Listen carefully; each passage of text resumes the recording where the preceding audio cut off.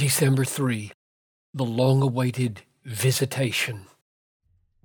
Blessed be the Lord God of Israel, for he has visited and redeemed his people, and has raised up a horn of salvation for us in the house of his servant David, as he spoke by the mouth of his holy prophets from of old, that we should be saved from our enemies and from the hand of all who hate us.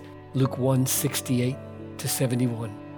Notice two remarkable things from these words of Zechariah, Elizabeth's husband, in Luke 1. First, 9 months earlier, Zechariah could not believe his wife would have a child. Now, filled with the Holy Spirit, he is so confident of God's redeeming work in the coming Messiah that he puts it in the past tense.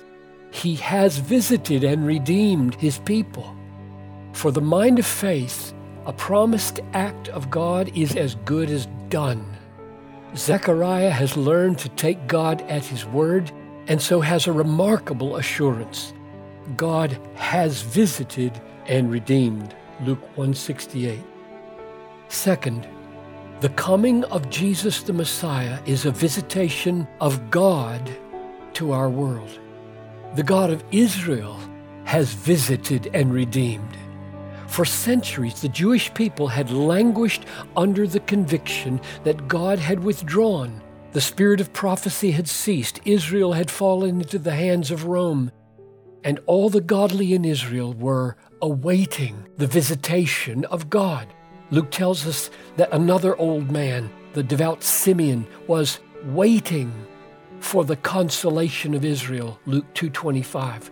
Likewise, the prayerful Anna was waiting for the redemption of Jerusalem. Luke 2:38.